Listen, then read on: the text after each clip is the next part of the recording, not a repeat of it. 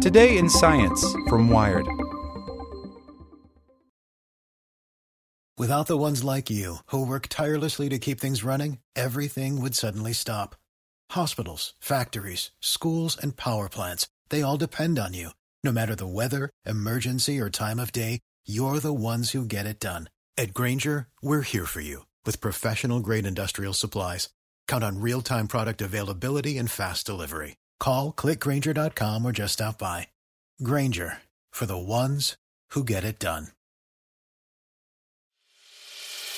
As a longtime foreign correspondent, I've worked in lots of places, but nowhere as important to the world as China. I'm Jane Perlez, former Beijing bureau chief for the New York Times. Join me on my new podcast, Face Off, U.S. versus China, where I'll take you behind the scenes in the tumultuous U.S.-China relationship. Find Face Off wherever you get your podcasts. Here's today's spoken edition of Wired. They call it the Mighty Mug, and the idea is that it isn't easily knocked over. Of course, you can tip just about anything over if you try hard enough. But really, how does this work? Let me be clear. I haven't actually played with a Mighty Mug, so most of this is just physics-based speculation. It seems the key component of this mug is some type of suction cup on the bottom. When you put the cup down, a rubber seal forms with a smooth table surface. If someone knocks the cup and the rubber bottom moves up a tiny bit, the interior air pressure will slightly decrease to a value smaller than the atmospheric pressure. This atmospheric pressure on the top results in a force that can keep the cup down.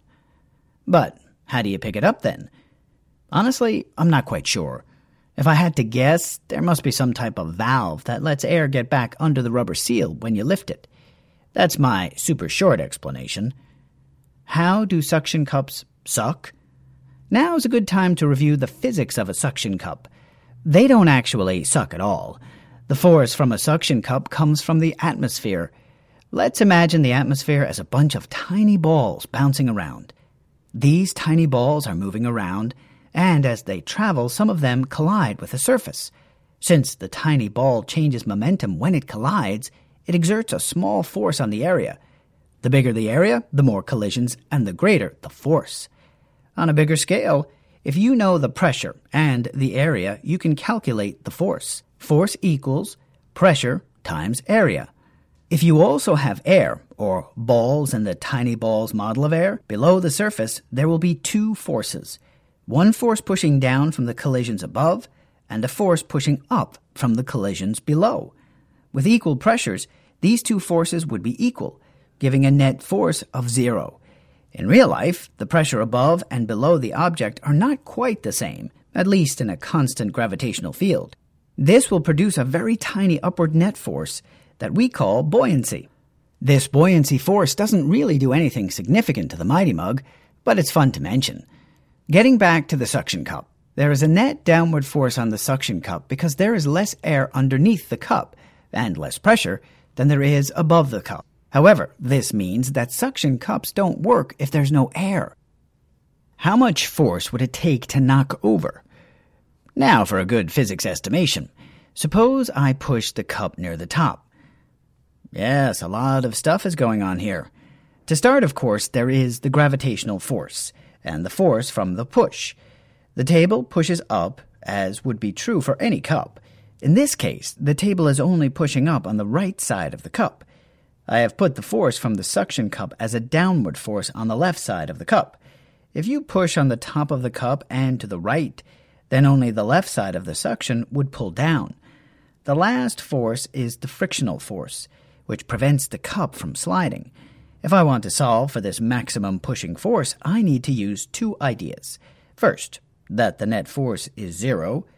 This means that the forces in the vertical direction have to add to 0, as well as the forces in the horizontal direction adding to 0. Second, the total torque is 0. These two ideas together mean that the cup is in equilibrium, or not falling over.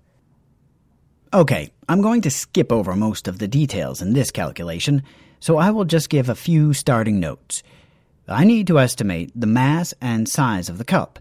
I'm going to use a mass of 400 grams with a height of 15 centimeters and a diameter of 8 centimeters, mostly just from guessing.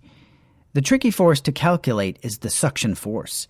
I'm going to assume the pressure inside the suction cup is half of an atmosphere, and the contact area is half of the area of the bottom of the cup, since the other side pushes up, not down.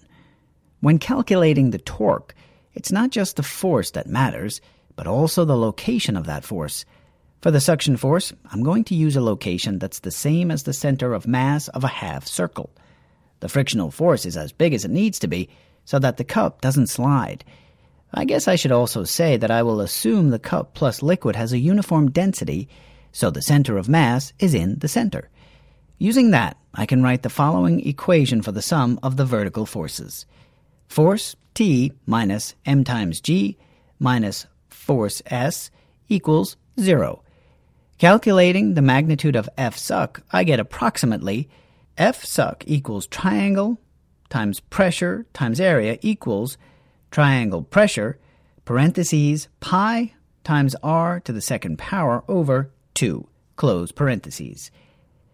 The triangle P is the difference in pressure above and below the suction cup, or 0.5 atmospheres. With these values, I get a sucking force of, yes, I know it doesn't really suck, 127 newtons. Now I can solve for the force of the table, but I can get by without it.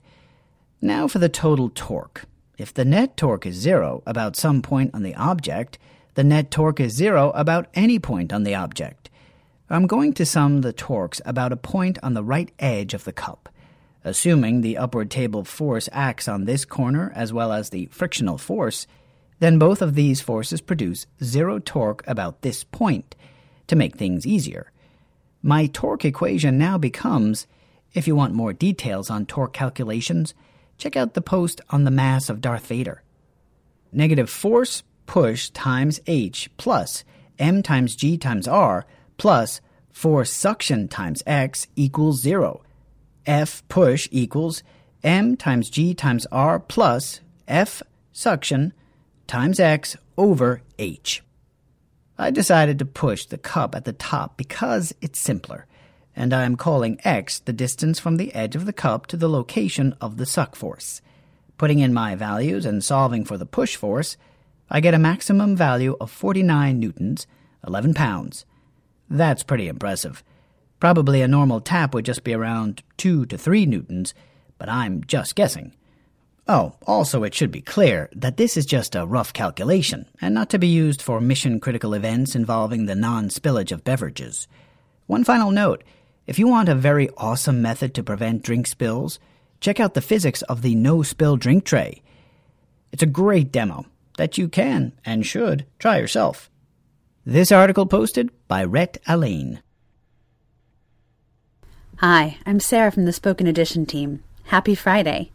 We want to know more about you, what you listen to, when, and what you like or don't like about the Spoken Edition. We'd love to hear from you. Send your feedback to sarah@spokenedition.com. Thanks.